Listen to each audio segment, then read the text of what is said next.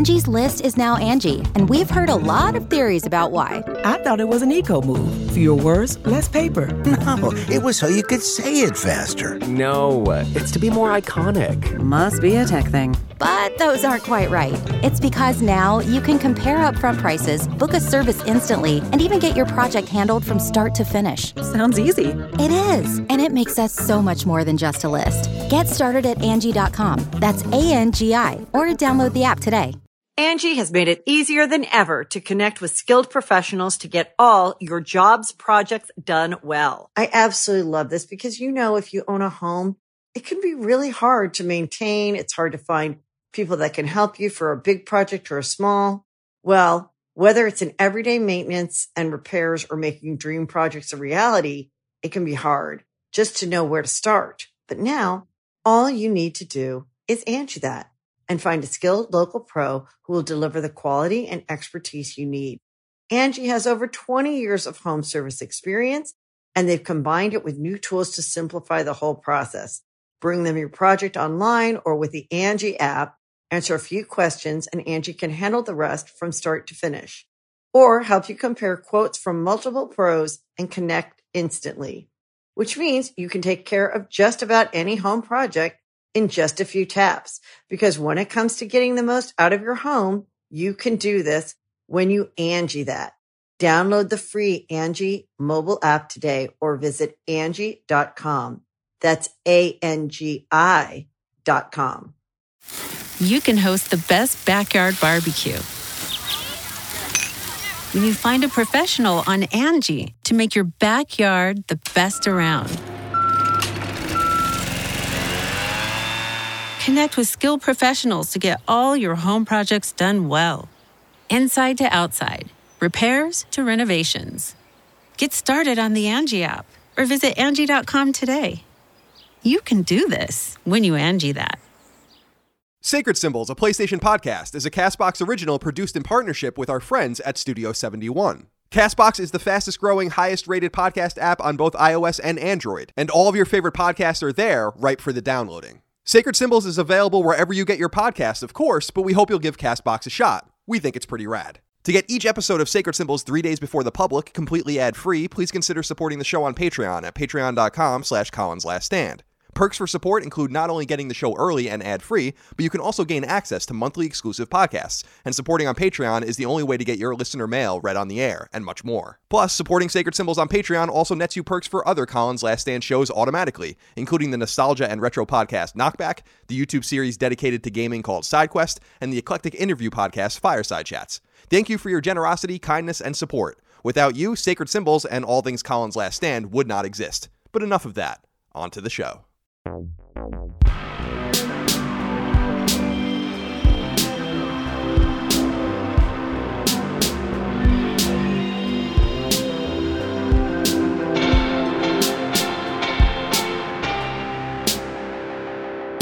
Greetings and salutations. Welcome back to Sacred Symbols. This is episode 36. My name is Colin Moriarty. I'm joined...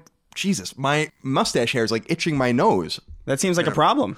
I'm joined by Chris Raygun. I'm sorry, Chris. I don't have anything for you today. You gotta shave, dude. I know. Well, I just got it shaved down right before I went to Philadelphia, so it's shorter than it usually is, but it itches the nose, it itches the neck a little bit. It's a nightmare. I don't like the whole thing, but I can't imagine myself without a beard. I think I'll just always have a beard for the rest of my life. By the way, you're looking clean cut, but also the hair's a little crazy. Yeah. Is this a look? No, I just have no... I have no energy to put into myself in the morning. It's just like, I woke up. That's fine. Yeah. That's enough. Yeah, that's the way I am as well. It's the little victories. It's the little things, I would say. I mean, I have no energy to do almost anything.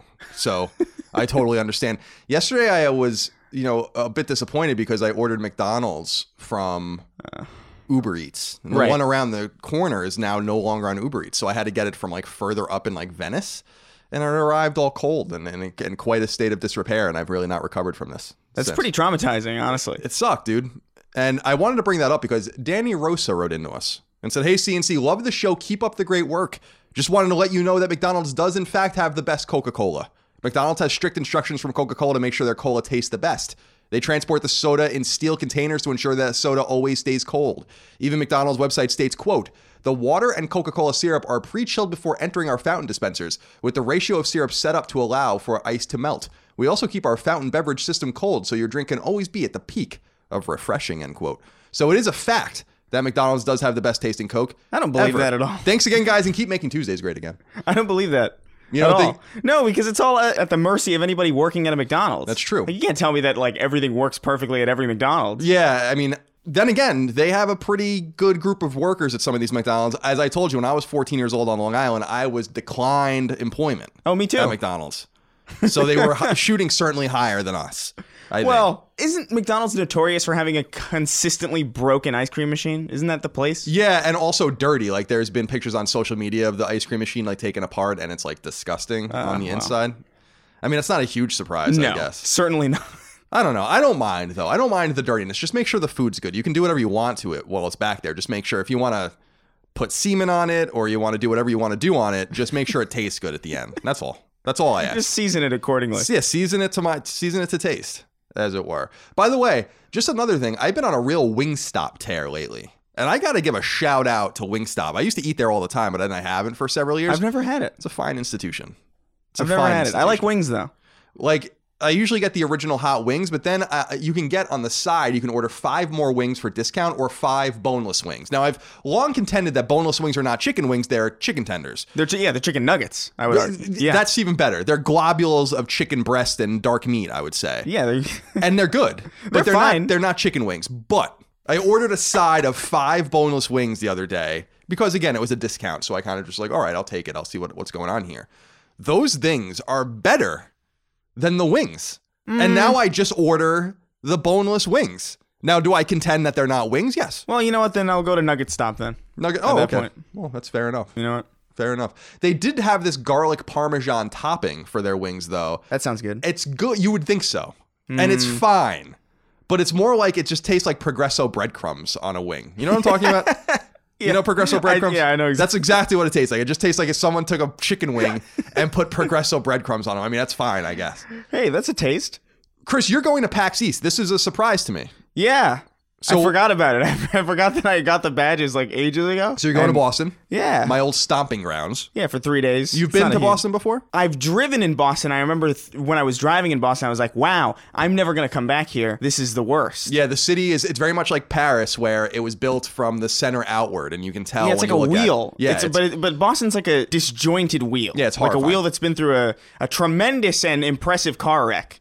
It's horrifying. Now, I wanted to try to get us to do Sacred Symbols live there, and then the deadline had already passed for us to sign up. So I'm going to see if I can get us to do it maybe at PAX Prime in Seattle, which is a quicker trip to it. They don't call it PAX Prime anymore, right? They just call it PAX West now. So you're going to PAX East. Are you doing anything fun there? Are you going to go visit the hallowed halls of Northeastern University while you're in Boston? Oh, not even a little bit. Right. No, I'm probably just going to hang out at the convention center and see if anybody is around. I don't know. I have a lot of friends on the East Coast that I don't really get to see anymore who go to these kinds of things. So it'll be nice to catch up. A lot of these things happen in LA or like Seattle, you know? They're not going to fly all the way over here for PAX. No. And what is a friend? I mean, I don't even know. They're those Facebook things, aren't they? So people can try to track you down. I assume you'll be planning or putting your plans on Twitter and whatnot. Yeah, I'll probably do like a meetup or two. I'll be around, hanging out. Now, Chris, last week I did note, as people know, if you support us on Patreon, and by the way, Sacred Symbols, as many of you know, is supported on Patreon, patreon.com/CollinsLastStand. You can get early ad-free access to every episode, the ability to submit questions, comments, and concerns. That's the only way to get your stuff read on the air. And obviously. Thoughts and ideas. But I did want to note that last week I noted that another one of our perks, which is an exclusive podcast that goes live every month, we kind of circulate between Fireside Chats, Sacred Symbols, Knockback, my various shows.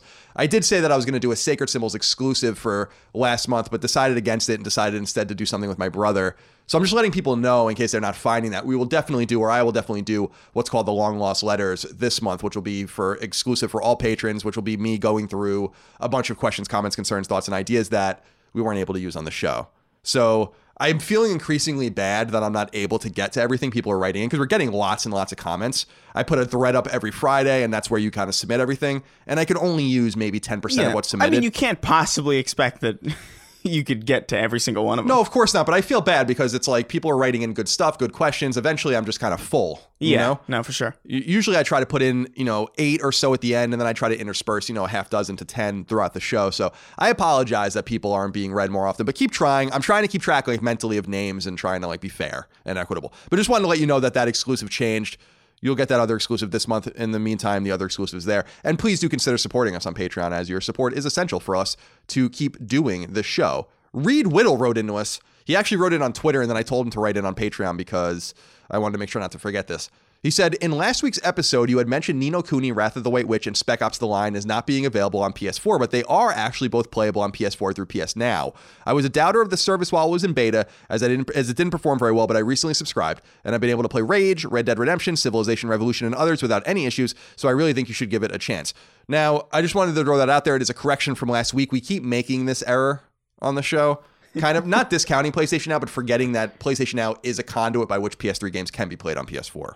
Yeah. So I want to be fair about that. Now, I dispute that PlayStation Now is great. I've heard other things, and Reed seems to like it, which is awesome. Well, the issue is it depends on your internet. It's all game streaming, isn't it? Yes. Unless you can you download PS3 games now? I think you can only download PS4 games on PS Now. Or no, PS2 games or something like that. PS3 games can't be played natively. Weird. So there was something recently, we talked about it on the show, I don't remember, where you can download offline one version of the game, but I do not think it's the PS3 games. But I could be wrong about that.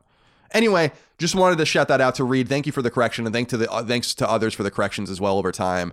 We'll try to be more mindful of that. And maybe I should just try PlayStation Now at some point. I don't know why I haven't yet. Steve Neely wrote into us and said, what is the difference between moist and damp? I think this is pretty easy, actually. Isn't moist is like a hard surface, and damp is like cloth, right? Because you don't think of a wall as it's a damp wall. You think of a cloth is damp. But it could also be damp out. Or is it moist out? Damp out? What is that? Like damp outside. It's damp outside. Like it had just rained. Or it's overcast. Or it's got that fog in the air. That's dampness. Yeah, I mean... But a basement is also damp. But not moist. Basements are dank. I've heard dank. I've heard dank used in that similar fashion. I don't like that word, though. No, I don't like the word moist or damp. No. To be perfectly honest with you. They're not particularly good words. Damp's not as bad as moist, but it's pretty bad. I think damp is worse. You think so? I'm looking at it. It's a pretty bad word. I don't like the MP at the end. Damp. It's a bit aggressive. Yeah. Moist is like, it's cake. Right. Yeah, it could be a moist cake. Couldn't be a damp cake. Can't be a damp cake. Nobody's like, oh man, that cake was so damp. It's delicious in damp cake. Well, here's a question. Can damp be used in a positive fashion? No. Damp is almost exclusively negative. So maybe that's the difference between moist and damp, is that moist has a positive inflection and damp has a negative inflection. I am so sure that there are people listening to this who are cringing right now because they hate these words. Moist is a common one that people really can't stand. They don't like what the word represents, right? I think a lot of it has to do with, frankly, the female form. Well, right? yes. And that's why we're all uncomfortable I think with the word. I think that word is hilarious. But both words kind of are disgusting for the same reason, right? Otherwise, why would damp be unsettling unless we're talking about private parts, right? Because no one describes privates as damp. Really? No one says that. Sounds somewhat erotic to me. Yeah, it sounds my crotch is very damp. It sounds like a medical issue. Sometimes my crotch is damp. It is what it is. I can't argue. Jason Bola wrote into us on Patreon and said, THQ Nordic continues its ridiculous endeavors by having an AMA on 8chan. What is going on over there? Were you able to make any headway in conversing with them via Brian? So I haven't tried to talk to them yet. I was going to put this in the news last week. Yeah. And then again this week. I don't really feel like this is newsworthy, but I feel like we should acknowledge it. Do you have anything to say about this situation? For people that don't know, basically THQ Nordic, who we always make fun of because they're just buying random things, they're probably in fine financial health. It seems like they are, actually. They did an AMA and asked me anything on 8chan. Now, I don't know anything about 8chan. I still don't really know what Discord is, okay? Yeah. So 8chan is apparently a 4chan board, and I think 4chan is like an anonymous message board. Am I explaining this right? Well, 4chan is a site, and 8chan is kind of like a spin-off site. I think it's the numbers of the chans get grimier and grimier as you go along. Like, I think, I could be wrong, I think there was a 2chan at one point, and then that became 4chan, then 8chan. I'm sure we'll see a 16chan and a 687chan. 2chan was like outright Victorian, right? That was pretty innocent compared to... I guess? Yeah. I don't know. I'm not even sure if it's real, to be quite frank. Right, okay. But It's basically an offshoot site where people were like, 4chan's too restrictive. But the idea is that you post anonymously, right? Like no one knows who anyone is, and so a lot of horrifying shit happens on this just by the nature of it's like baby's first dark web. Oh, okay. I would kind of compare it to that. Right. It even looks like construction paper. It's actually kind of funny. But yeah, they did an AMA on it. Honestly, it strikes me as just kind of... THQ Nordic isn't an American company, right? They're Austrian, and actually their holding company is Swedish. Yeah, so it seems to me more like they just weren't familiar with what it was. It doesn't surprise me that they saw, hey, we want to answer questions on this website, and then they were like, okay, sure, we'll do that. I don't know. I don't really think it's a huge deal. In reading cursorily about 8chan, afraid to almost read too much about it. Yeah, you don't want to get too deep into apparently Google won't even spider them. So their stuff doesn't even appear in search because it's so heinous. And apparently well known for some really unsavory stuff, including, child pornography and all those kinds of things. So I do think it's a big deal in the sense that, you got to do your research, especially if you're a marketing or PR guy. Oh, sure. But it seems like it was an innocent mistake. I can't imagine that someone at THQ Nordic was like, let's take this risk. This is a big gambit we got going on here right now. Yeah. So I kind of think you have to chalk it up to just, as sad as it is, I guess, just innocence and move on. Because it's very weird, the conversation going on around this about how punitive it should be and how people should never forget. No, that's ridiculous. It just seems to me... Never forget. It just seems to be a lot of things. It seems like negligence and a bit of a language barrier. I don't know. I really have a hard time believing that they were like, oh, man, you know what we should do? Let's intentionally go to a place that's particularly alt-right. It's like no one's thinking that. Right. No one's thinking... That's another thing is that it's alt-right. Yeah, they're just thinking like, hey, this is a place that people want us to do an AMA on. Let's do it. Right. I think that's probably what it was. Yeah, it's like spreadshot marketing. Probably not the best way to do it, but... something I just wanted to acknowledge. I don't really feel like it's particular. We're talking about it at the top of the show, so I guess it's technically even more newsworthy than anything we're going to talk about today. But as you know, this show doesn't really work like that because, again, we talked about McDonald's at the top. The difference between moist and damp, something about Patreon and PS Now. So really, actually, the order in which we talk about things has no importance or significance at all. I will say this, which I'm very excited about. Chris and I are going to sit down and do another Let's Play today, which will go live the day after this podcast goes live on Patreon. So by the time this hits free feeds, it will already be live for all on YouTube. And I'm going to start an completely arbitrary grudge match with Chris in Scrabble on PlayStation 4. I just want to see what happens. Okay, yeah, let's do it. Because we're supposed to do Kingdom Hearts 3 at some point, which we will do this month, because that's what won on Patreon. We'll put up another election for you guys to vote for another terrible game for us to play. But I'm not ready yet. I got to wrap my head around this, like Kingdom Hearts, and it's a lot to take in. I got to settle in. It's a lot to take in for sure. So we'll get to that eventually, but I want to start the Scrabble grudge match, just arbitrary grudge match. Yeah, just see what happens. See if Chris is any good at the game. I'm decent at it. I don't know that I'm great at it. I played with people that have the Scrabble dictionary and shit like that. I'm not. The last time I played Scrabble, I was on a plane in 2003. Wow. So you play? Oh, so it was like analog. It was Scrabble. one of those weird portable kind of in a zip sleeve. Yeah. It's weird. Yeah, it's like the old chess sets that I used to play with as well. Yeah, which were even more unsatisfactory. Now, Chris, what are we playing? We're both playing, according to the notes, Far Cry New Dawn. In yours, it says parenthetically a little bit. Yeah, I'm trying to play all these different things. I'm trying to get into Anthem, but Anthem's giving me a lot of problems. I think that's mostly to do with my internet connection for some reason.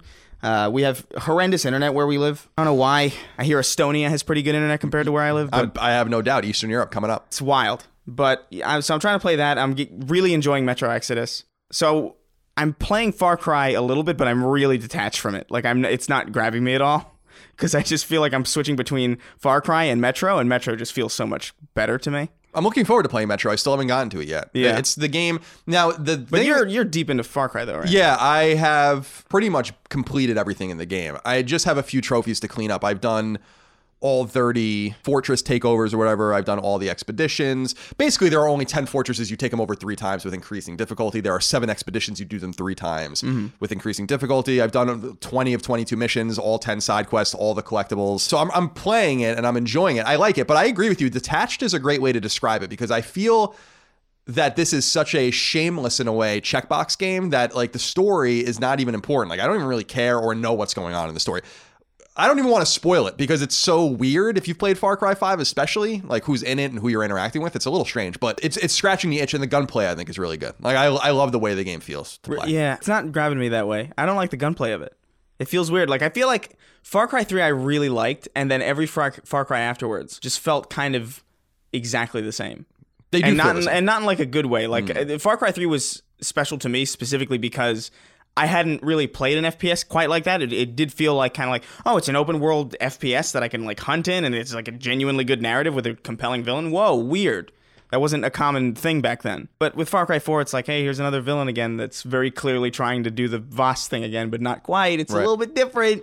And there's always the bad guy in the beginning that's like, I'm going to talk to you and I'm going to get all up in your face, and then I'm going to do something wacky and wild. So you know I mean serious business. And then deal with my lieutenants, and I'll see you in 20 to 25 hours. I would like to see them kind of do weird stuff. I would have loved if Blood Dragon was like a proper sequel that had like a full team effort.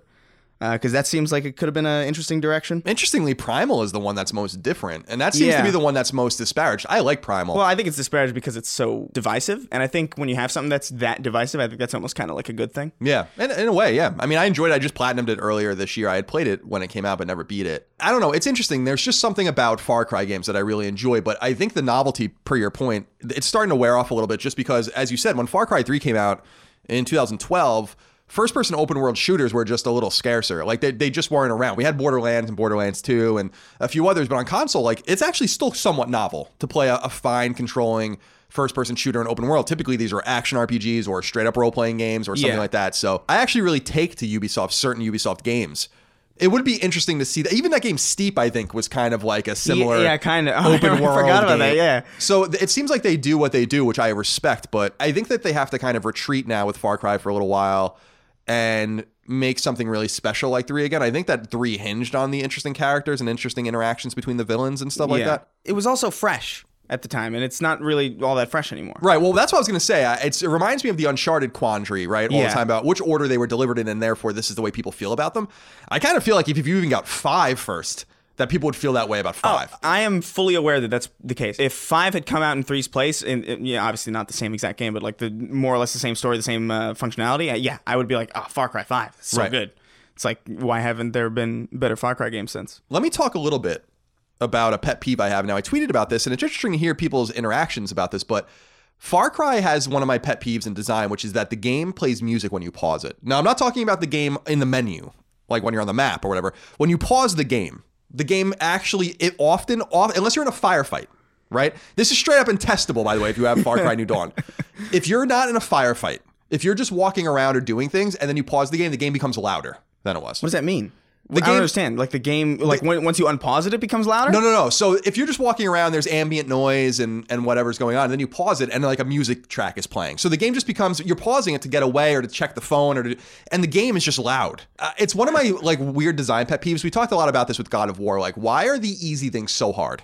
And the hard things so easy, apparently. And this is one of those things. You should be able to pause there should be a pause option in every game, even unless it's like you're playing persistently online, where the game stops. Yeah. Everything stops. The music stops. There's no sound. That's the point of pause. That's literally what pause means in every single medium. Exactly. And it's just one of these things. And some people online were like, you just go to the home menu. And I'm like, but no.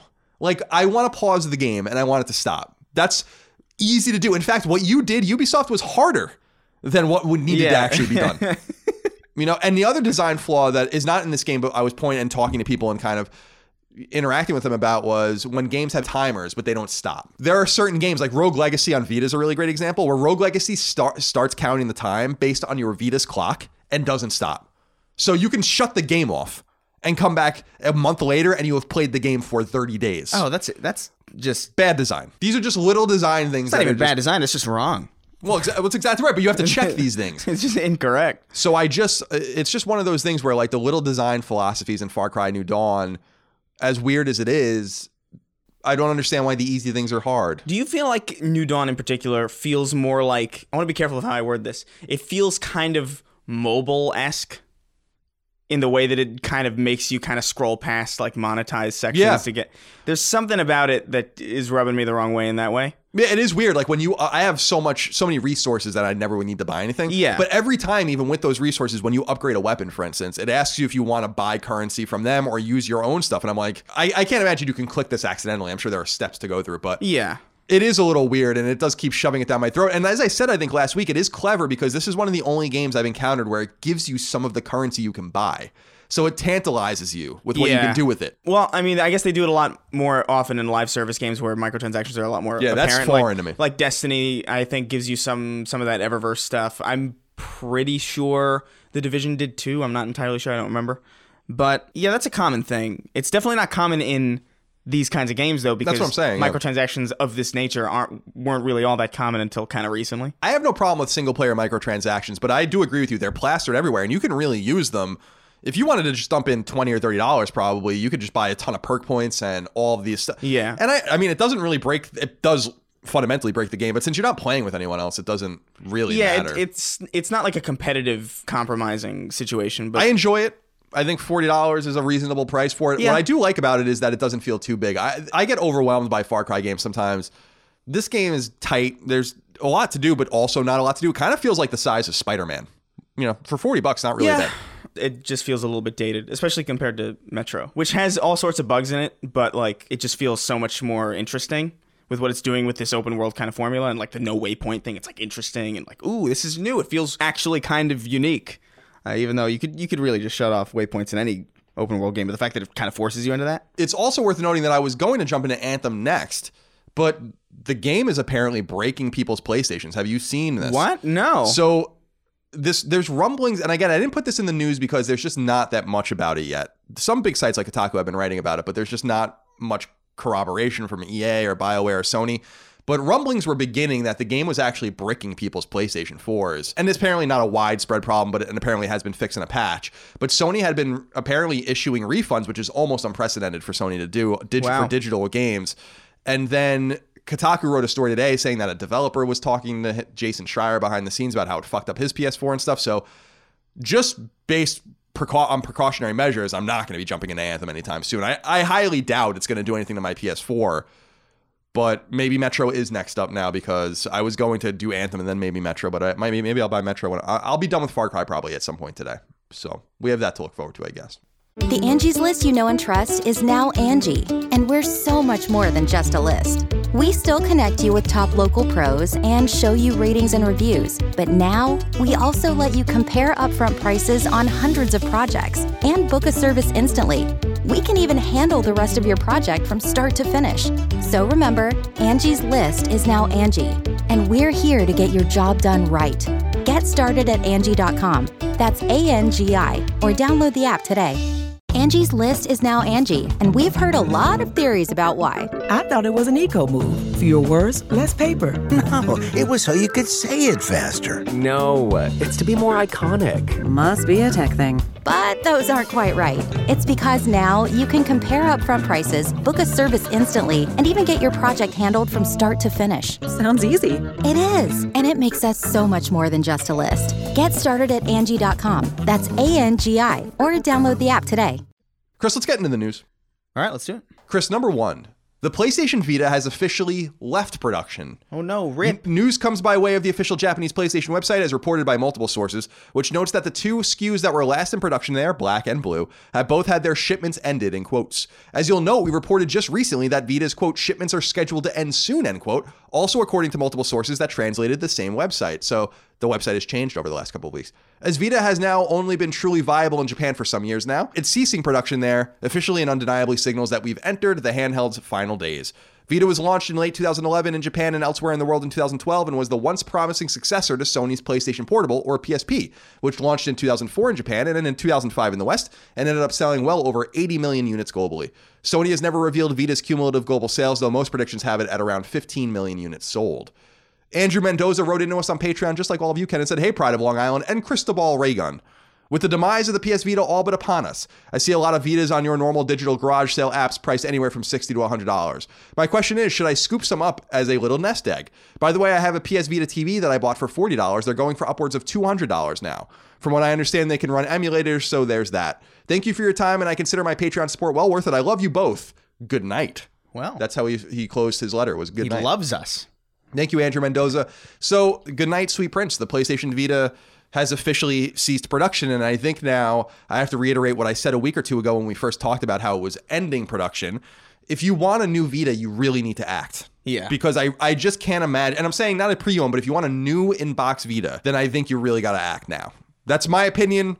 take it with a grain of salt, do what you want with it. I mean, that's accurate. It's not even really an opinion, I think. I just can't imagine that in-box Vitas are going to be... I have 3 of them just to be safe, you know, and if you've been on the fence for 7 years, I doubt you're going to want to change now, but if you do want to change, now is the time to act. So... there's not much more to say about it. It's very sad. Yeah, it's a shame. It's very sad. Now, the PS Vita TV I never bought, which was a mistake, I think. What the hell is that? It's the little deck of cards shaped thing that they released that would allow you to play Vita on TV. That was called the Vita TV? Yeah. PlayStation TV was actually what it was called. And it was like it didn't do anything. Like that makes sense. I know what that is. It confused me, the Vita TV. Wow. Yeah, it's technically called PlayStation TV, I believe. Right. I could be wrong about that, but I think that's what it's called. No, you're definitely right. So there's that. So yeah, just, you know, I'm just throwing it out there. If you want to have a Vita for a legacy, if you want to buy a pre-owned one or new in box so you can open it or just have one to put away, like I did. I have basically a launch unit that's kind of on the fritz. I have a slim unit that I use, and then I have a slim unit just sealed in the box, just in case. Yeah. Just in case. I got one. Yeah, even Chris has one. On it all the time. Even Chris has one, guys. So RIP to Vita. It really is over, as we're about to find out. Games are still coming out and still being announced, so I don't think it's quite dead yet. I think it'll be more ceremonious when the last game comes to it, or when the last game is published. It's in hospice right now. Exactly. But who knows? Maybe the PS5 will just be a big Vita. That would be great. I would love that. Number 2. Sony has revealed March's PlayStation Plus games, which will be free from March 5th until April 1st for any current PS Plus subscribers. This month's 2 games are famed shooter Call of Duty Modern Warfare Remastered and popular open-world puzzle game The Witness. As you'll recall, last month was the last month we were slated to get PS3 and Vita games as part of the service, though last month's last-gen and handheld offerings will be available until March 8th, so you still have a couple of days. It's clear that Sony doesn't intend on replacing these lost games with anything, at least for the time being, confirming that we are indeed getting less for our money. Does this bother you? Yeah, I mean, not personally. It bothers me on principle, but like I don't really download a lot of these games anyway. But as just a value proposition, yeah, it's definitely like worse. Like objectively, it doesn't bother me too much, though. Yeah, it is objectively worse. You're absolutely right. Yeah, it doesn't bother me too much either, but I was expecting them to do, again, I don't know why I keep expecting Sony to do cool shit. They just don't seem to do cool things anymore. But just like I said with the end of the Vita and PS3 support, why wouldn't you give away a shit ton of games and celebrate the history of PlayStation Plus? And it's the same thing here where I expected, they would have a thing where it's like, now we're going to integrate a PSVR game, or we're going to integrate exclusive demos, or it's a missed opportunity for sure. I don't understand what they're doing. And it's so weird while this is concurrent with PlayStation Plus showing an all-time cumulative subscriber high. You'd think you'd want to retain people because, as you said, again, objectively speaking, you are getting less for your money now.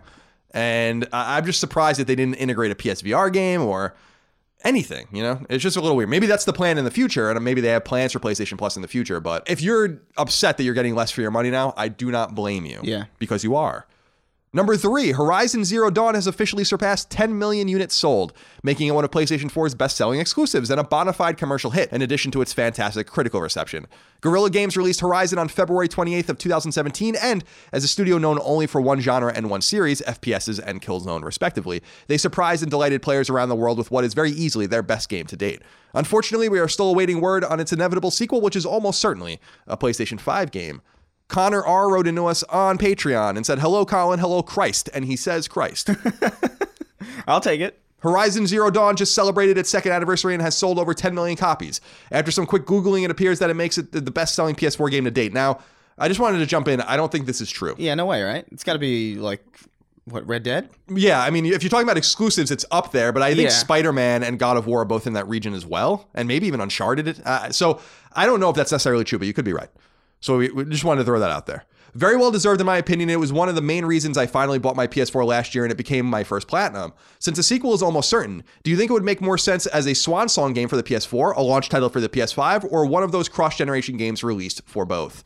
Also, what are some things the sequel could improve on or do differently? Thanks and good luck with the roaches. After my dad had his house fumigated, he found a pile of roach shit 2 inches high in his garage behind some boxes. Holy wow. 2 inches high. First of all, many congratulations to Dutch Sony-owned studio Guerrilla Games for 10 million copies sold. A Horizon sequel is obviously guaranteed at this point. Chris, would you like to see Horizon on PlayStation 4 or would you like to see Horizon on PlayStation 5? Ideally 5. But I do think we're heading into a weird cross-gen generation where like you're just going to get games on PS4 that kind of run less well. I think this weird cross-generation thing is going to be really different moving forward just because of how things have progressed with like the PS4 Pro and like the Xbox One X and all this. But I would hope that it's a PS5 exclusive. Yeah, that would be ideal from a consumer standpoint. I think what would be ideal from them from a development standpoint is to release it as a PlayStation 4 game. Now, I don't think that this is going to happen, but I do feel for some of these teams that really dumped everything into, now this is running, I think, on a modified Killzone engine. They use proprietary tech. Yeah. But it's the same stuff, actually, that I think Death Stranding is running on. But it's a shame for them that they dumped all this time into this engine and to the fidelity of it to run perfectly on PlayStation 4, and then they have to move it. Now, I understand that because of the x86 architecture and kind of the PC nature of these consoles, that I don't think that the segue is as big of a deal, and it might not even be that big of a deal for them internally if they were planning this internally to like kind of make that jump. But I feel for them if they have to like do a shit ton of work on a sequel to a game that didn't really have a chance to breathe on PlayStation 4 and therefore has to make, some sort of fidelity jump in order to justify its release on PlayStation 5. So I think that we haven't heard from it or about it because I think it is a PS5 game, but who knows? And you might be right. These games might play between both consoles. I just don't know that that's smart to like continue to support PS4, It's not necessarily that it's a smart or like a not smart thing. It's the issue is like, when is this going to launch? Because ideally, the beginning of any console's life cycle, you have these weird kind of cross-generational titles across the board typically. You don't typically see it with exclusives all that much, but I feel like it really all depends on when this next Horizon is going to launch. Like if it's going to be like a launch title or if it's going to be like a year or two in. A year in, I say you could justify it. But now that people are used to like, hey, run it better on PS4 Pro. Hey, play on everything, but hey, it's going to work better on Xbox One X. I feel like, our expectations are kind of shifting. And I still am of the mind, and maybe I'm crazy, I still think that they're making a Killzone game. I don't know why you would abandon that franchise, and I feel like that game actually makes much more sense as a PS5 launch game than Horizon. Maybe that's not true, but I think you have or want to have a proprietary first-person shooter on your console. I think that that's very wise. I think the only reason Shadowfall didn't really shine as brightly as it could have when at launch was because there was a Call of Duty and Battlefield game at launch too, so I think that injured it quite substantially. Still, Killzone still sold millions of copies. But nonetheless, I don't know what direction Guerrilla's moving into. But nonetheless, congratulations to them. Horizon is a great game. He asked what we want out of the new Horizon. I think we have plenty of time to figure that out. I want much more of the same. I think Horizon is one of the greatest feeling third-person action RPGs ever made. I think it's better than Zelda. I don't know. I always felt like because of the time in which it came out, it kind of got short shrift too, Yeah, I think so. I could see that. It didn't really grab me the first time I played it, but it's also one of those weird situations. Games are weird because sometimes you could play a game and you're like, this is awful. And then you go back to it in like 2 years and you're like, wow, I actually get it now. Metro was like that for just like one day when I was playing it. I hated it in the beginning. And I was like, oh, wait, I get it. I like it. So, I got to go back and like give it another chance. Yeah, Horizon's great, man. It's really one of the very best PS4 exclusives, I think. No, beyond a shadow of a doubt. I'd love to hear what you think about it today. Number 5, we're not going to have to wait much longer for the official reveal of Star Wars Jedi Fallen Order. The EA published Star Wars game announced at E3 last year under development at Titanfall and Apex Legends studio Respawn Entertainment and due out before the end of the year. Lucasfilm has officially announced that the game will be shown off for the first time at Star Wars Celebration, the annual Star Wars gathering being held in Chicago this year in the middle of April. As reported by Polygon, we also have the first snippet of what the story is about. The game is about, quote, a Padawan who survived Order 66 in the time after the fall of the Jedi Order, end quote. This therefore squeezes the game as fitting in the Star Wars timeline after Episode 3. So we're going to see that soon in about 5 or 6 weeks from when we're recording this. Weird. I'm interested to see. It seems like they're going all in on this still with the end of year release date. Respawn is very busy. That's interesting that we haven't seen anything about it and it's due out this year? That's what they say. They're still saying it's coming out this year, yeah. Could be smart. I mean, showing it at Star Wars Celebration, maybe hitting another beat at E3 and then just kind of letting things go, releasing it in October or November. Yeah, I mean, Fallout 4 did that. Yeah. The Fallout 4's was even more truncated, actually, than that. Yeah. Because I think Fallout 4 came out, or was revealed in June and came out in October. It was revealed at E3. We're seeing a game revealed in April, probably, I would assume, November. But it'll be interesting to see if they hit that date, too. And remember, as we were saying a few weeks ago, Disney seems perfectly content with EA and Star Wars games, which is strange. But I think this one really is, I think, going to be the make or break title for them in terms of their legacy with this. Can they really handle this or not? And we'll see. I don't see any reason to doubt Respawn. So, number 6. On last week's show, we noted in the news wrap-up that Overkill's The Walking Dead game wasn't canceled for PlayStation 4, but merely delayed, but that was apparently not true. Right after the show aired, Skybound Entertainment, the owner of the Walking Dead IP owned by Walking Dead creator Robert Kirkman, released a statement to media outlets that noted, now this is a fucking crazy, this is the reason I wanted to note this is no one ever talks like this in the video game industry. I really liked seeing this. Did you read this statement? No, All right, so here we go. No one ever talks this candidly, and I really like this. Quote, as of today, we have terminated our contract with Starbreeze Studios and will discontinue all efforts on Overkill's The Walking Dead. Our creators and their stories are the core of Skybound, and since 2014, we have worked hard to expand the world of The Walking Dead into an exceptional co-op action FPS. We did our best to work with Starbreeze and resolve many issues that we saw with the game, but ultimately, Overkill's The Walking Dead didn't meet our standards, nor is it the quality that we were promised. We are exceedingly sorry to our fans and share their disappointment in the game. We remain dedicated to providing our fans with the most premium quality content we can offer, and will continue to look for alternative video game options for the IP, end quote. Overkill's The Walking Dead was launched on PC in late 2018 and was so poorly received, it currently sits at a 51 on Metacritic, that its console ports were delayed. When word leaked that it was outright canceled for PS4, the game's publisher, 505 Games, denied those reports, which seems to have forced Skybound to say something, as one side of this deal had no idea what was actually happening. Starbreeze Studios, the developer, was founded in 1998 and is best known for its Chronicles of Riddick games, as well as 2012 Syndicate and 2013's Payday 2. The developer has been in financial peril publicly since last year, and we'll wait to see how this affects them moving forward. That's wild.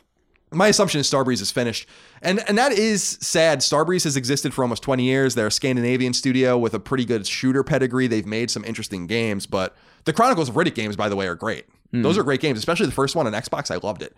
Loved that game. When one of the collectibles was like cigarette packs, which I always remembered. So we'll see how this all turns out, but you very rarely see that kind of candor, that level of candor about a game. This is not the quality we were promised. That's wild. Says the publisher about the developer. We share the disappointment. You know, I think we probably talked about it on the show last year, but Starbreeze is, because of European laws and labor laws and all of that kind of stuff, a lot of that kind of financial peril stuff happens in public over there. And so Starbreeze has been known to have money problems for a while, and I assume this is only going to compound that issue or shut them down outright. It's a shame. Number 7, The Division 2 is trying something interesting with its DLC. Last week, we reported on the roadmap Ubisoft has outlined, but now we know what its once strange season pass was going to contain. It was strange because the first year's DLC support was purportedly going to be free. According to Ubisoft, however, the so-called Year 1 pass will give paying players access to DLC expansions, episodes 1, 2, and 3, 7 days early, as well as 8 classified assignments, instantly unlocked specializations, and other perks. The season pass costs $40. It's worth noting that, as I said last week, the Division 2 Twitter account follows me. It only follows like 200 people. I DM'd them to see if they can get in touch with someone for me. I've not heard back from them, so we'll see if anything happens there. Adam Basey, I think I'm saying that right, wrote into us on Patreon. Kristen says, with the Division 2 release imminent, can you talk about the pass Ubisoft still gets on All Things Hate? Division 2 has loot boxes and a pre-order release chart that laughs at Anthem's simplicity, including 2 collector's editions with different statues, making it impossible to buy one and get everything. They also have the staggered release with deluxe and season pass holders getting new content 7 to 4 days earlier. As someone who achieved platinum on Division 1 and enjoyed the game and is looking forward to the second, these things still bother me. It seems the focus on gamer hate is on EA and Activision. Do you think that this is due to Ubisoft being a second-tier type publisher? I am more worried the outrage mob will focus on these things next, and Division 2 could be a Fallout 76 type response with a game studio traditionally getting a pass no longer getting that pass. All right, so first of all, I do think Ubisoft gets a lot of passes, but I think that Ubisoft's cumulative quality of game is way higher than EA or Activision, and I think that's why they get passes on stuff. I mean, that's my opinion. No, I think that's right. They put out Siege. I mean, Rayman was like one of my favorite games like ever, like of the last that's ever come out like in the last 10 years. So the worst thing about them is probably the annualization of Assassin's Creed.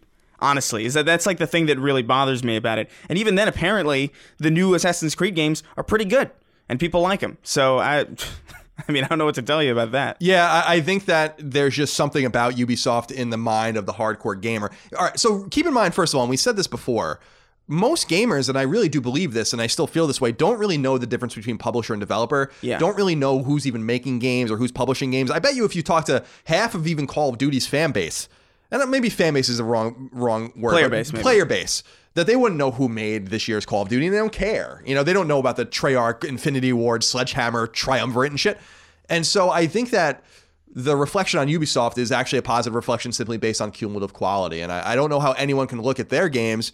And I say this as someone who, that publisher has a big problem with me. So I'm telling you the truth. I think that Activision and EA's cumulative quality of game is just far lower. There are no or very few Anthems or Mass Effect Andromedas, you know, going on with Ubisoft. And even when you look at Just Dance or Trials or any of the other series that they do that they support that are smaller, people love them.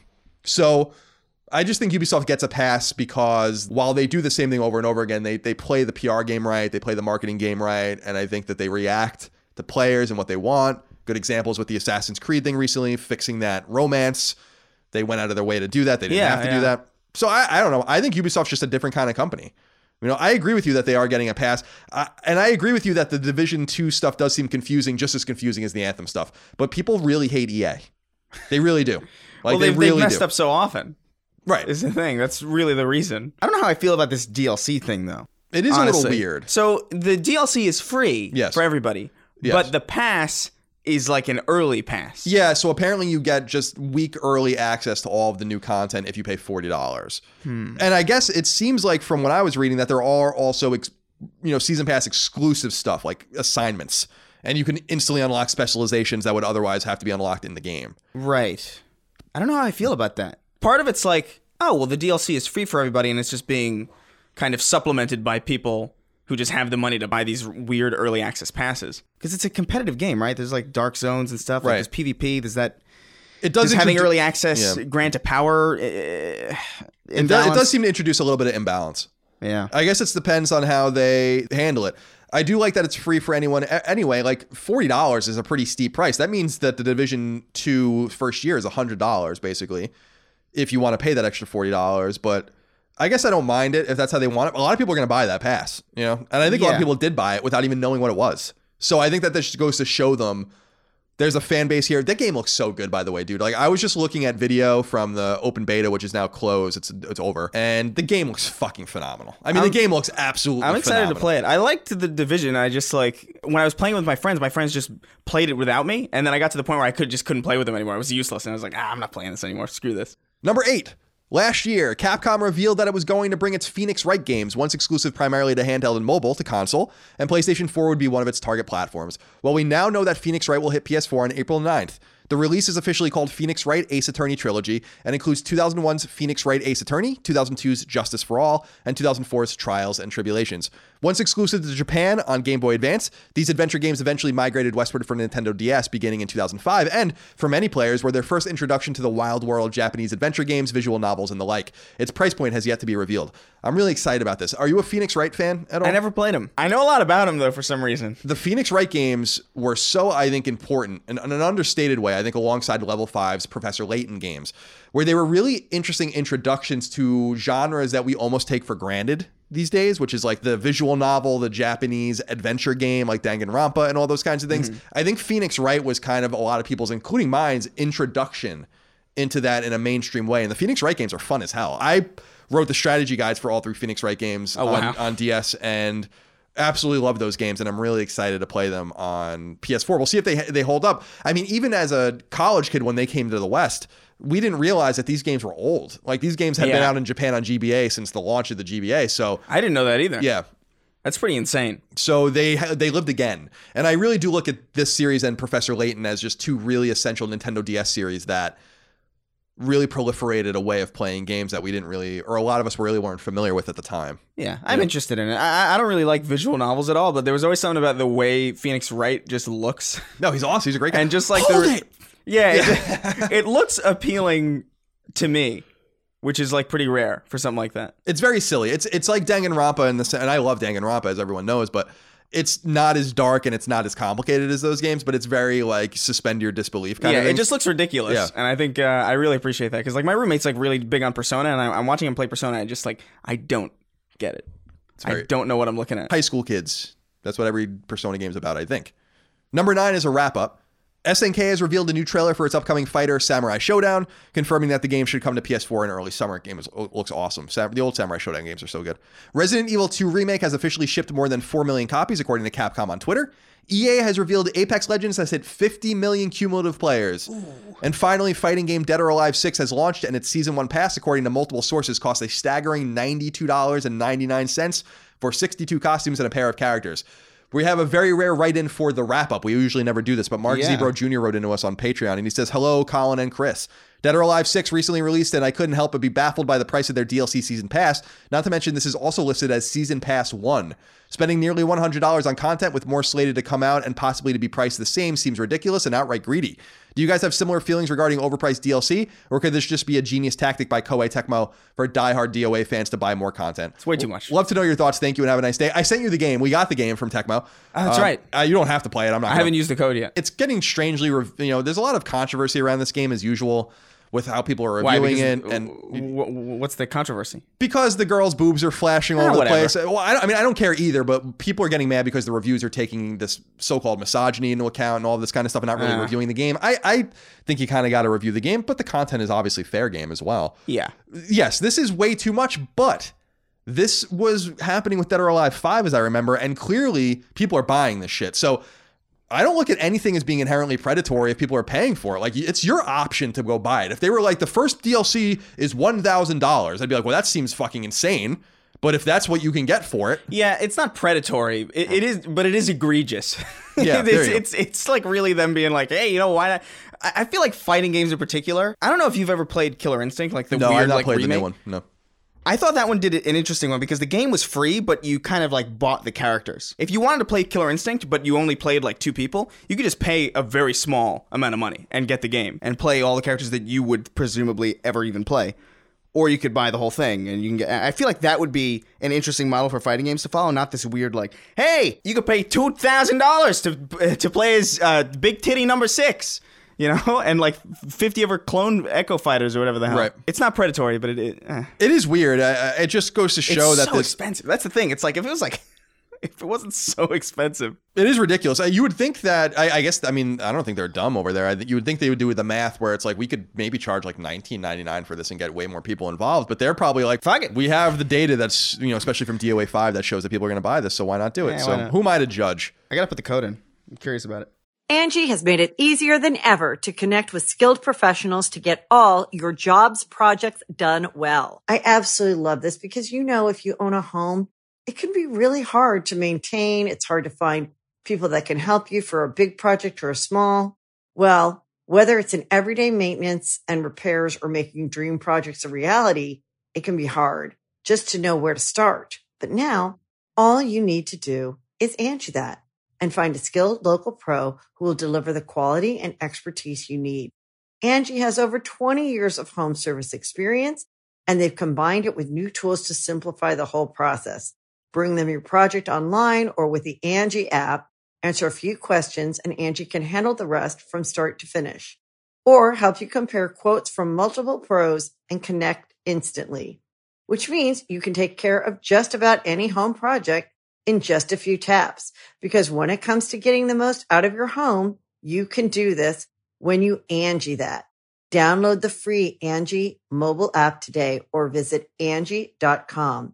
That's ANGI.com.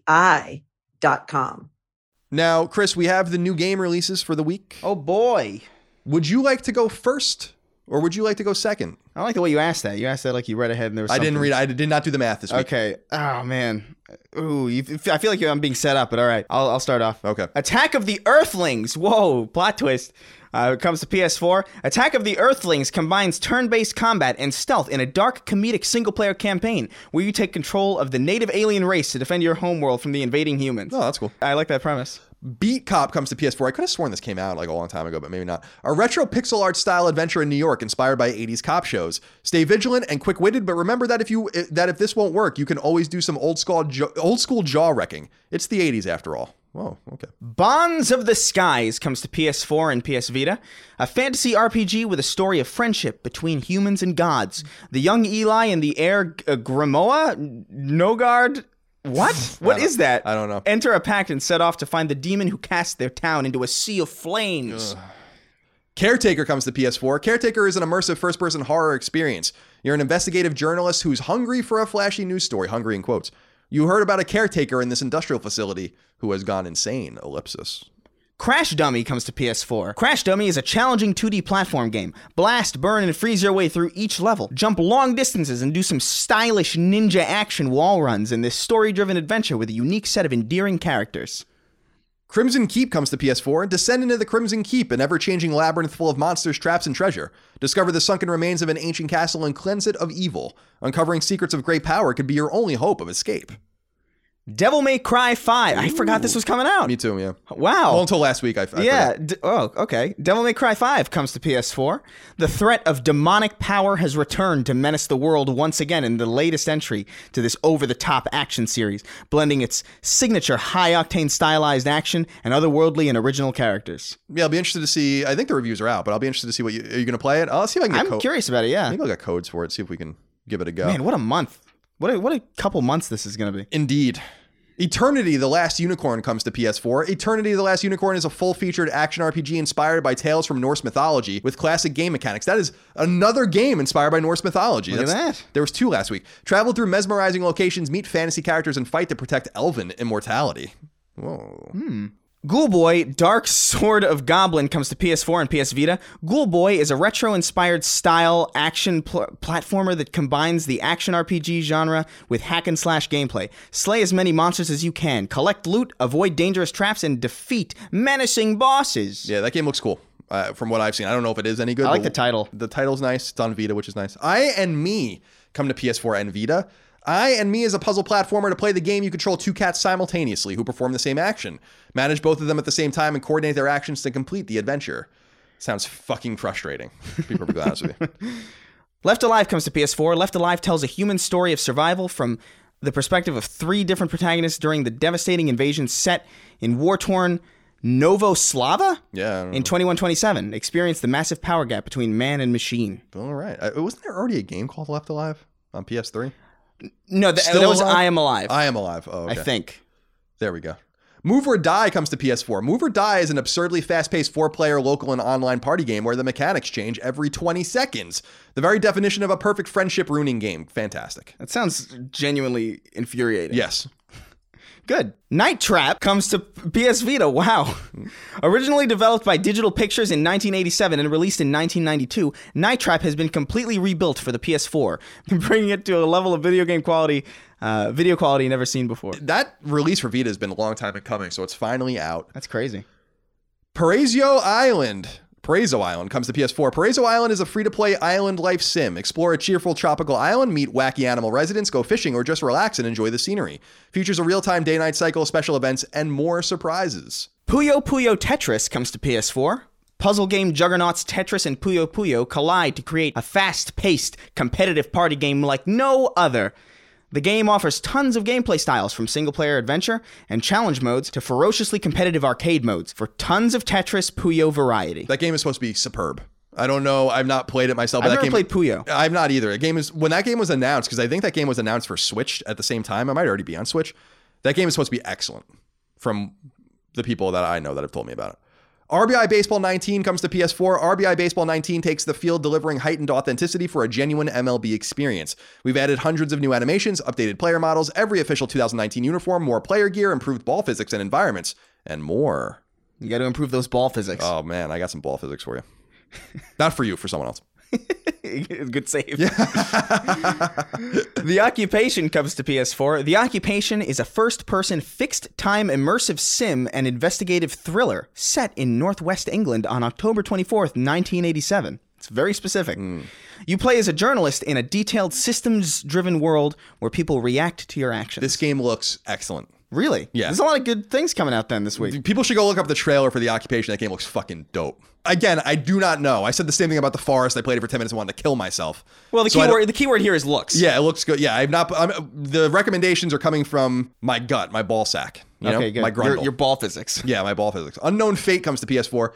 You wake up alone with no memories of your past. Unknown Fate is a single-player, first-person puzzle adventure with a mysterious story, puzzles to solve, and enemies to defeat. Will you be able to find out who you really are? Your Toy comes to PS4. Your Toy is a 3D first-person horror room escape game that features an advanced non-repeat puzzle system with challenging riddles, heart-pounding escape sequences, and a mysterious narrative that dives deep into your darkest subconsciousness. So there are some things here worth taking a look at. I guess Devil May Cry 5, a lot of you guys are going to want to look at. Ghoul Boy Dark Sword of Goblin. I don't know if it's good, but it looks fucking dope. Let's see. Night Trap for all you weirdos out there. Puyo Puyo Tetris is supposed to be very good. The Occupation looks great. There's a lot of stuff here. Wow, worth checking out. It's a decent release week. Now, Chris, As we always do, or as we've been doing recently, I want to finish with 8 questions, comments, concerns, thoughts, and ideas from the audience. Remember, you can support us on patreon.com/ColinsLastStand, where I put up a thread every Friday to ask you for your questions, comments, concerns, thoughts, and ideas. That's what Brett Medlock did. He posted on that thread. He said, where the hell is the Mass Effect trilogy on current-gen platforms? Does EA not realize that it would sell a shit ton of copies and earn them some goodwill with its fan base, the gaming community, after the Andromeda and now Anthem kerfuffle? We've gotten so many undeserving ports this gen, but not the best trilogy in video games. Preposterous. So, Chris, early in Sacred Symbol's run, we talked about how my theory about this was that they knew Andromeda was so bad that they never wanted to release something that made it look worse. And I really believe that. I think that that was the calculus behind it. Right. At the time. Yeah. At some point during the development, they must have been like, listen, we should probably port these games and sell them. Right. And someone there was probably like, we don't really want to do that because A, we don't have to. On Xbox One, it's backwards compatible. Yeah. Maybe some of them are available on PS Now. And we don't want to call to attention the good Mass Effect games when we're about to release Andromeda. I really think that that was part of the calculus. But time has passed.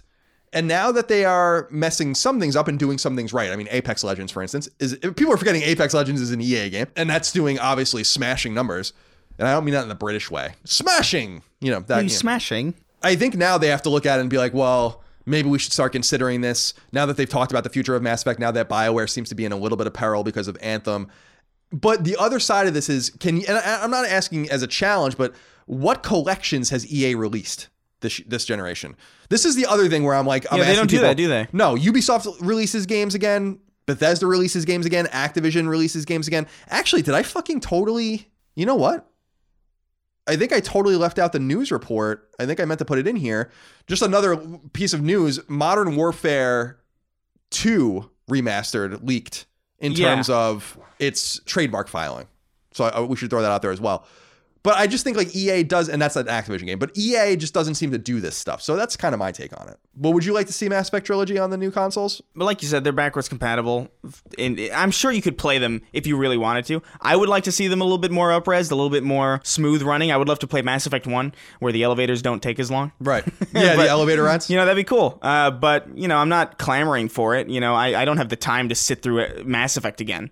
Like, that's a huge time sink. Yeah, especially with all the stuff that I have yet to play anyway. Right. It's the first one's especially a huge time commitment. Yeah, but the availability of those games would be fantastic. Like the BioShock collection was like a really good idea. That's such a good amount of content for your buck right there. The BioShock collection. I think there was like some bug issues with it on PC or something like that. But it'd be great to have an option to experience those games again if, in the future when I'm old and senile and bedridden. Yeah, well, we're probably closer than not to that date. But I think that you're right. BioShock's a great example. By the way, BioShock, I should know because I've been talking about it and we've been talking about it so much on PS4. There are save issues on PS4 that even I encountered where I lost some of my progress and I forgot to totally mention that. So just make hard saves in the game, especially when you get to Fort Frolic. Kyle Day wrote in and said, hello, boys. Great episode of Knockback Colin on a top 5 game of all time, BioShock. So for people that don't know, I do a retro and nostalgia podcast with my brother. We just did one on BioShock that was like 2 hours long. Really, really in-depth conversation about it if you want to check it out. I thought this question could tie in well with Sacred Symbols. You briefly mentioned that fact that 2K is more than likely working on a new iteration of BioShock. As far as the pretty open rumors in the industry are, Kyle, and those listening, they are working on a BioShock game. Not Ken Levine, but 2K. My question is, what would you want to see from a prospective new BioShock? More Rapture or Columbia, new environment? Thanks for the insight and for making Tuesdays in the occasional Wednesday. Great again. Now, Chris, the rumors have long dwelled that BioShock 3 or BioShock whatever is being developed in California by a 2K subsidiary studio. We don't really know anything about it. Do you want to see a BioShock 3, or it's really technically BioShock 4? And would you want to see it go back to Columbia or Rapture, or would you want to see a new environment? I think I'm happy leaving BioShock as is, because it's so pristine to me, and I'm kind of worried that any kind of advance, especially without... Ken Levine's probably not a part of it, right? No, he's not. He's working on something especially else. With that being... I think BioShock should be left alone, honestly. I think all it really needs is like upkeep, like up-resing it as technology increases. Like those are still great-looking games, even on the original hardware. Like, granted, you have the resolution issue, but like BioShock 1 still looks fantastic. Yeah, it does. Especially the water. It's like, it blows my mind how good the water looks still. But those are really fantastic games. I don't know if I really want to see another one. If I were to pitch something, I don't know, maybe a city in space. I don't know, a city underground. Right. I mean, Prey kind of did that, and Metro kind of did the underground thing. So I don't know if there's much to do. I think that there's no way to escape the fact that a new BioShock has to have a new setting. Now, BioShock 2 with Sophia Lamb and all that kind of stuff, that going back to Rapture was cool. But we did that already. So, and we went back to Rapture again in the DLC for Infinite. So I don't think we need to go back. I love Rapture. It's an amazing setting. And Columbia was a surprisingly really great setting with a great story and this far-right government and all that kind of stuff. It's really interesting stuff. But that's the problem, is that someone had noted it, I think, when we did Knockback in one of the letters they wrote to Dagan and I, that it's almost like Rapture and Columbia are the main characters. And you have to do something that good. Like, without that nugget, without that just totally laid out and bare in pre-production, you're not going to have a good BioShock game. And so whatever they do has to have a setting that is the character. And I hope it's a new setting. And I don't know that it has to even be wild, like the underwater city and the floating city. I don't think it even has to be anything like that. It could just be a place. Like, it could just be a place, like a normal place. It doesn't have to be on the fucking moon. Yeah. It doesn't have to be, 50 fathoms under the sea. A city in the sun. Right, exactly. Like, I don't think it has to be that way. I think that you have to, that's going to require some cleverness, though. That's going to require some thought, and also the way it ties in with the BioShock lore, because Infinite doesn't clearly tie in with BioShock until the DLC, and then it ties in totally. So, I don't know. I agree with you that I don't want to see more. I don't need to see more, but you're going to see more. There's no way that 2K is going to sit on BioShock and not try to extract as much money out of it as possible. There's just no way. Yeah. I don't know. I'm worried about it. I don't know that I'm worried about it, because I would like to think that with all of the rumors for many years that this game was in development, that maybe it just never comes out, or maybe they're just not going to release it. Ginkgo Swag wrote into us. Oh, good name. Said, Dear Colin and Chris, due to the influx of criticism on Anthem these past 2 weeks, do you think games from exceptional studios should be criticized or held to a higher standard than other games developed by lesser known studios? The answer to this is yes. Yeah. Now, there's a pedigree. Yeah, there's expectations, but I think you have to tie it in with the publisher too.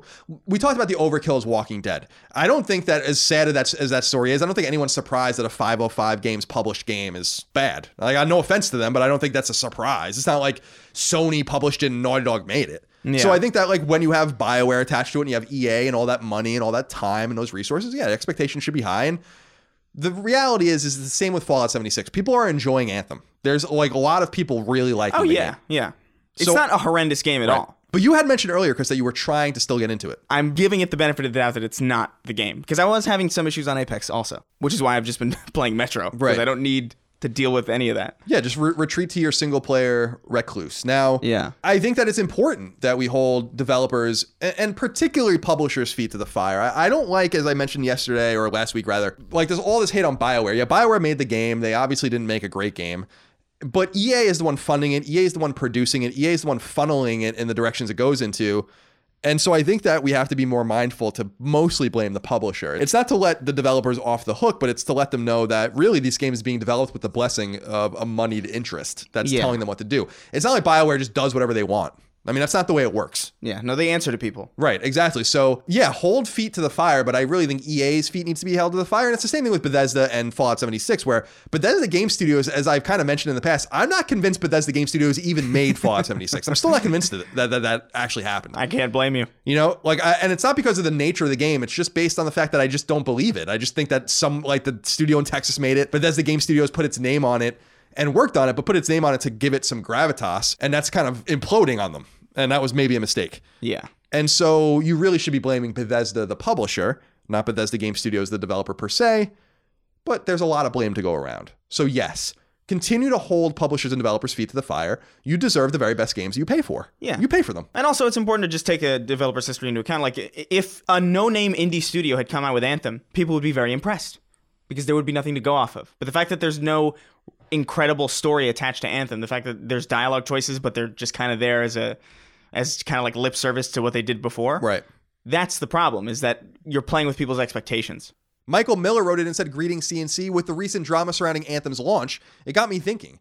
Do you think we're about to hit a breaking point in the industry where publishers and devs revert back to making more, or for lack of a better word, simple games? I know live services still bring in tons of money for the publisher, but it seems like with almost every live service game that's released, there's always controversy attached to it. Underperforming, layoffs, loot boxes. I know this is probably wishful thinking on my part since I'm primarily a single player guy, but I'd be interested in what you guys had to say. Thank you for everything you guys do." So what's simple mean? I don't know. What's a simple game? I guess what he means is something straightforward, something without connectivity, something that's easy to wrap your mind around. Yeah, that is kind of an amorphous and word that lacks definition. But I understand what he's saying in the main. Yeah. And I think what's important to note, first of all, I had a little bit of a writer's block with side quests lately. That's why no side quest videos have gone up, because I've been starting scripts and I can't really get to where I'm going. And I was working on a script about this, and I guess I could still be working on it. Maybe it's not necessarily dead, where I'm like, is it time to have a reactionary movement in games? Is a publisher wily enough out there to see what's happening and realize that maybe with the success of Sony's first party games, et cetera, that maybe people do want single player, tight, well-produced experiences, and that they can live alongside the Anthems and the Apex Legends of the world.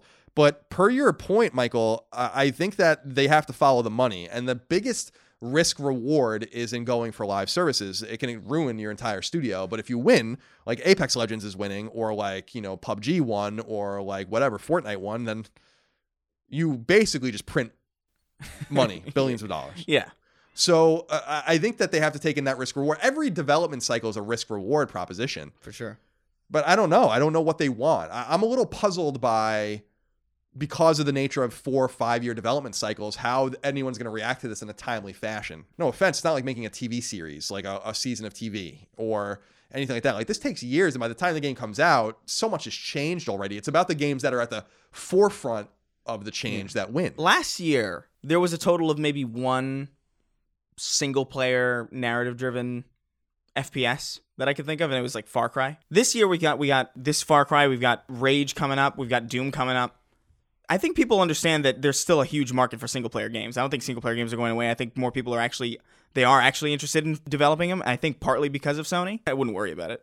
I'm not too worried about it either. Plus, we're going to get Borderlands 1, which leaked, a while ago. That's definitely coming out this year for PS4. And Borderlands 3 is probably going to be revealed, it seems like, at PAX East. So maybe that even comes out this year. So there's a lot of the looter, shooter, I hate that term, but a lot of that stuff's going on. I'm more concerned, and why I think Metro Exodus sticks out so much, and in a nice way, and in a good way, is that a lot of these games have the same cycle of loot and reward and check boxes and stuff, while Metro is just different. So I think from that perspective, you kind of have to give some accolades to 4A Games and to Deep Silver for publishing it and for developing it, because it is a single-player, narrative-driven game, but it's not a Ubisoft game. For better or for worse, It's not a Ubisoft game. It's not. It's definitely taking lessons from, like, AAA and like open world. You haven't messed with Metro at all, right? No, you know what I love about it? There's side missions that don't give you anything. I like that too. They don't give you any XP bonuses or like perks or anything. It's just like, you just do it. They have confidence. They're just like, hey, these side missions are really good. You're going to want to do them because they're good. And that's it. That's your reward. And maybe some trophies. Jason Gardner wrote into us, Chris, and said, hello, Colin and Chris. I wanted to ask you what you thought of the history of the PlayStation game cases, and which do you find the most aesthetically pleasing on your shelf? Is it the blue PS4 cases, or perhaps the PS1 Jewel case, or perhaps the red Greatest Hit variation? I personally think the Doom Greatest Hits case looks really good. Long live all CLS shows and content, with an exclamation point. Ooh. We appreciate that, Jason. It's funny, man, because I actually think the PS4 cases alongside the Vita cases created such a vibrant and aesthetically pleasing and continuous aesthetic look, as it were. I remember when the Vita cases came out first, and then the PS4 cases came out and looked like the Vita cases. And I was like, oh, this is kind of cool. Like the blue aesthetic, they look nice next to each other on the shelf. So I think the PS4 cases look the best. I am also a big fan of blue. I love the color blue. I love the jewel cases. I love the PS1 jewel cases so much. They remind me of just like looking at all the music I used to have when I was a kid. Yeah, I really like the PS1 jewel cases. One of the things that irritates me the most about the Xbox One is that their hideous box design. I don't mind the green so much, but like if you've ever seen Xbox One games on a shelf, it's just this long swath of like a really uninteresting gray. And it's like, why'd you do that? The actual case, like not just the little thing that says Xbox, the rest of it is just gray. I think there's a battle, like a visual battle going on between like, do we want this to stand out, or do we want it to be like, it looks adult and it belongs like on your entertainment system, right? Like it's not, I think that has something to do with it. Maybe. I don't really know for sure, but I think that as we advance the consoles into a place that belongs in your entertainment system as opposed to your bedroom or your basement, which we've been at for a long time, I just wonder if the cases are being made with that aesthetic in mind. It's funny because a listener of Knockback sent Dagan and I a Master System with a bunch of games, which was really cool. And the Master System has this really consistent aesthetic for people that don't know, where it's like it's like graphs and like the names on the side. So like it just looks like a set of books, basically. It's kind of nice. It's interesting as opposed to like just seeing, the top PS4 logo is the same, but then there's like logos in different colors and shit, and it doesn't look too. I don't know. Maybe I'm a little too OCD. Chris, we have 3 more questions from the audience. Let's do it. Bracken Tate wrote into us and said, "Hey, CNC, hope you're both doing well. Colin often mentioned not being a stakeholder in Sony or Microsoft and Nintendo for that matter. Is this for the reason of remaining impartial as you discuss the industry, or because you view them as too volatile a market, or just not into investments in stocks? Keep up the great work. No, I wanted to answer this because this did come up and I felt like it was brought up too much in passing. I don't own video game stock because I just don't own it. If I ever did want to buy video game stock or a company like I would never buy Sony stock or anything, but stock with a company, I would let you guys know. I don't think it's a conflict of interest as long as you guys know. You just have to disclose it. That's literally it. Right, exactly. And then you're fine. I have no interest in owning stock in video game companies personally. Yeah. Like that's just me, but maybe that will become possible one day. And if that ever becomes possible or whatever, you guys will know. But otherwise, no, it has nothing to do with impartiality. It's not necessarily important that a reviewer or a public figure or somebody who does a podcast on a specific thing or like a critic of anything, it's not important that they remain unbiased. It's important that you just know what those biases are. Right. So the one thing that I will note, and I agree with you, the one thing that I will note is that's why I believe in the continuity of Sacred Symbols and other shows, is to get the people to get to know us and get to know our opinions. Yeah.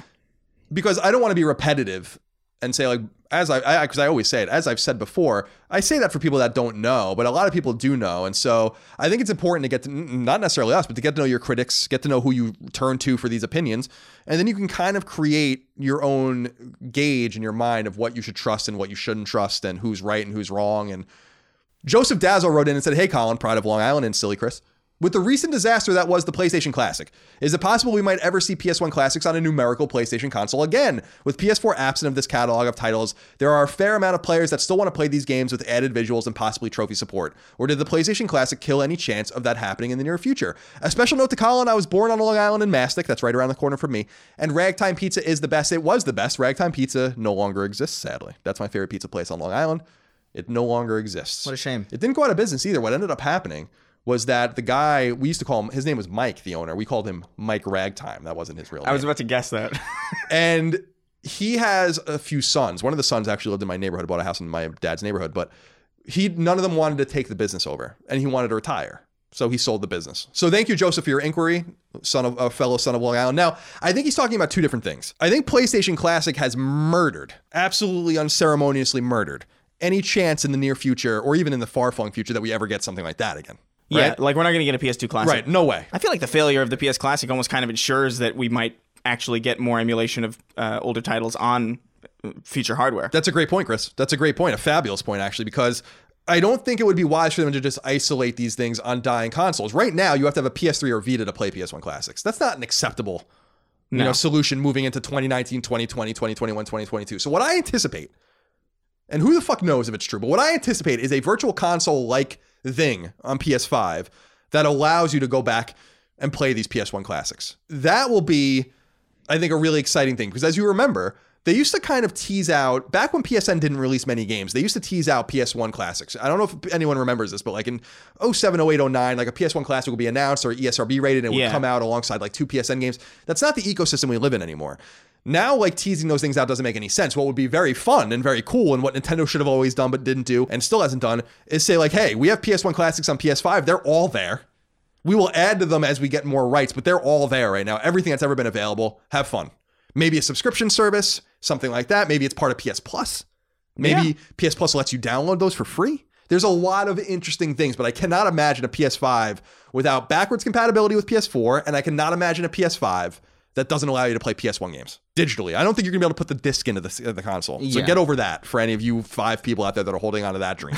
I don't think the PS1 Classic affects it at all in that sense. I think the only thing that really affects it more than the PS1 Classic could is the fact that we're seeing all these remasters, like, hey, Spyro Reignited, hey, Crash Team Racing Nitro Fueled, or like Medieval Remake. I feel like those are the things that makes it a little like, is this redundant? But the PS1 Classic is definitely not part of that equation. My assumption is that the price has mostly been paid. This seems like all upside, right? The games are already ESRB rated.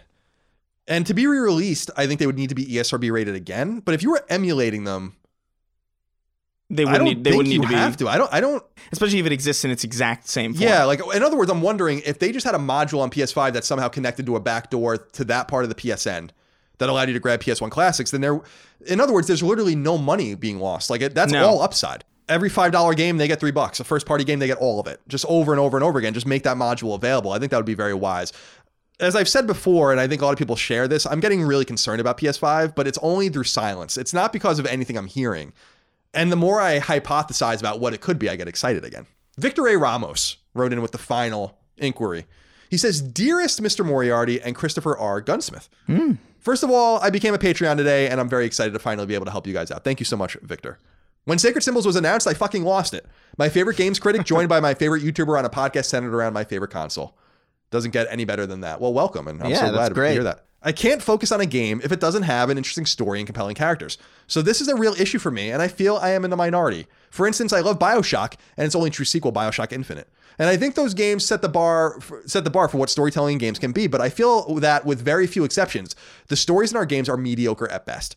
Colin, I know you are a completionist, so you will always try to get that shiny platinum trophy, but I can't help myself to finish games with poor storytelling.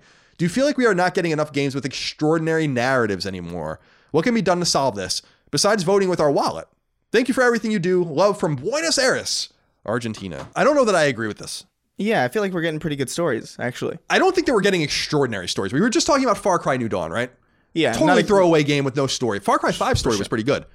But I think what we're getting, and I think what this listener is maybe not seeing or just doesn't agree with, is we're getting enough games with high caliber stories that act as part of the meal, and then you move on to another game that's a different part of the meal, like the mashed potatoes. Yeah, not every game needs to be this, hyper, like very well made story, narrative driven experience. Some games can just be, a prototype kind of game. Exactly. And so thinking back in the last year, or just thinking about in 2018, we got Detroit, we got God of War, we even got Spider-Man, which was very heavily story driven. Red Dead. And we got Red Dead, and we got, Far Cry 5 to an extent, and a lot of other games that really were quite exhaustive in their storytelling, which I liked. And even Far Cry, I don't want to be unfair to Far Cry New Dawn.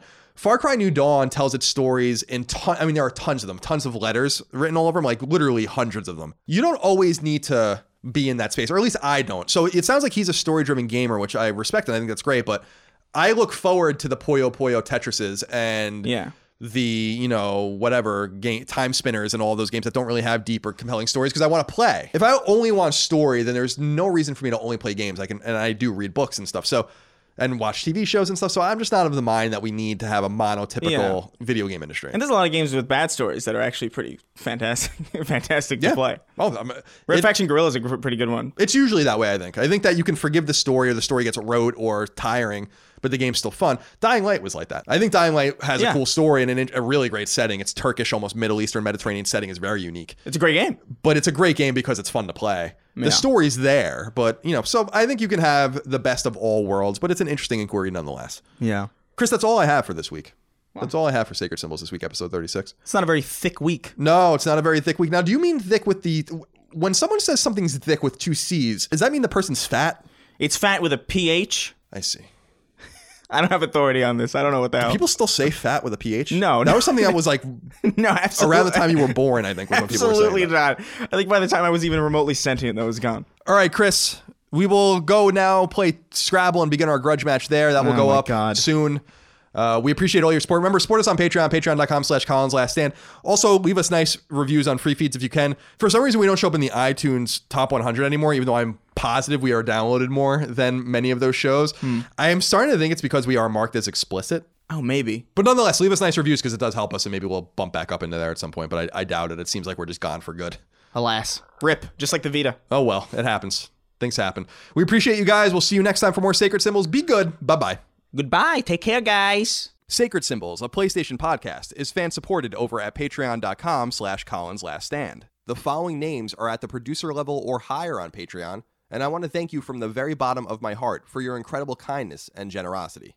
CJ Anderson, Morgan Ashley, Ethan Barbie, Sean Battershaw, Martin Beck, Fred Bentz, Michael Betts, Eric Bishop, David Blodel, Mark Boggio, Barrett Boswell, Spencer Brand, Lennon Brixey, Matthew Brousseau, Josh Bushing, Austin Bullock, Dylan Burns, Chris Buston, Alex Cabrera, Brian Cacciatolo, Will Caldwell, Luis Cancato, Patrick Carper, William O'Carroll, Brian Chan, Travis Chandler, Sean Chandler, David Chestnut, Simon Conception Jr., Brad Cooley, Cutter Crow, Nick Cummings, Daniel Diamore, Daniel Delanikos, Mitchell Durkash, Martha Emery, Joe Finelli, Eric Finkenbeiner, Stefano Fantana, Fodios Frango, Mangos, Connor Gajian, Alexander Gates, Michael Gates, Salem Ghanem El Ghanem, Toothless Gibbon, Daniel Glassford, Tyler Goodwin, Josh Gravelick, Miranda Grubba, Andres Guzman, Caleb Hager, Tyler Harris, Kyle Hagel, Asa Haas, Azan Isa El Ricey, Josh Yeager, Justin Yeager, Greg Julips, Anton K, Jeremy Key, James Kinslow III, Ryan R. Kitreg, Christian Larson, Jackson Lastiqua, Donald Laws, Joe Lawson, Don Q. Lee, Ashlyn Lee, Patrick Leslie, Dustin Lewis, Keith Adrian Lewis, Chad Lewis, Mark Liberto, Aaron Litwiller, Lewin Ray Loper, Colin Love, Josh M., Ryan T. Mandel, Peter Mark, Nicholas Mask, Joe McPartlin, Wyatt McVeigh, Dennis Meinchin, Andrew Mendoza, Christopher Middling, Albert Miranda, Patrick Malloy, Betty Ann Moriarty, Abe Mukhtar, Brian Nietzsche, Josh Netzel, Adam Nix, George Anthony Nunez, Brian Ott, Israel Petrico, Jorge Palomino, Todd Paxton, Brendan Peavy, Marius S. Peterson, Enrique Perez, James Perrone, Eric A. Peterson, Jason Pettit, Matthew Plaster, Lawrence F. Prokop, John Quinn, Michael Renner, Peter Reynolds, Jonathan Rice, Toby D. Riebenschneider, Austin Riley, Petro Rose, A.G. Rowe, John Schultz, Chris Schaefer, Michael Shanholz, Toby Shootman, Glendon Cole Simper, Joshua Smallwood, John Tabanillo, Ahmad Tamar, Joseph Thayer, Ben Thompson, Carl Tolman, Tam Tran, Adam Van Kuren, Michael Vecchio, Oakley Waldron, Justin Wagaman, Mike Wayne, Tyler Woodall, Corey Wyatt, Tony Zuniga, Casual Misfits Gaming, Supershot ST, Wyatt Henry, Throw 7, Infinite, Mad Mock Media, Mubarak, Sticks and Crits, Richter 86, That Rescue Guy, Andrew, Ian, Dav 9834, Titus Rex, Donk 2015, Gavin, and Random Guy Radio. You know, in the mid-90s, people relate to this, like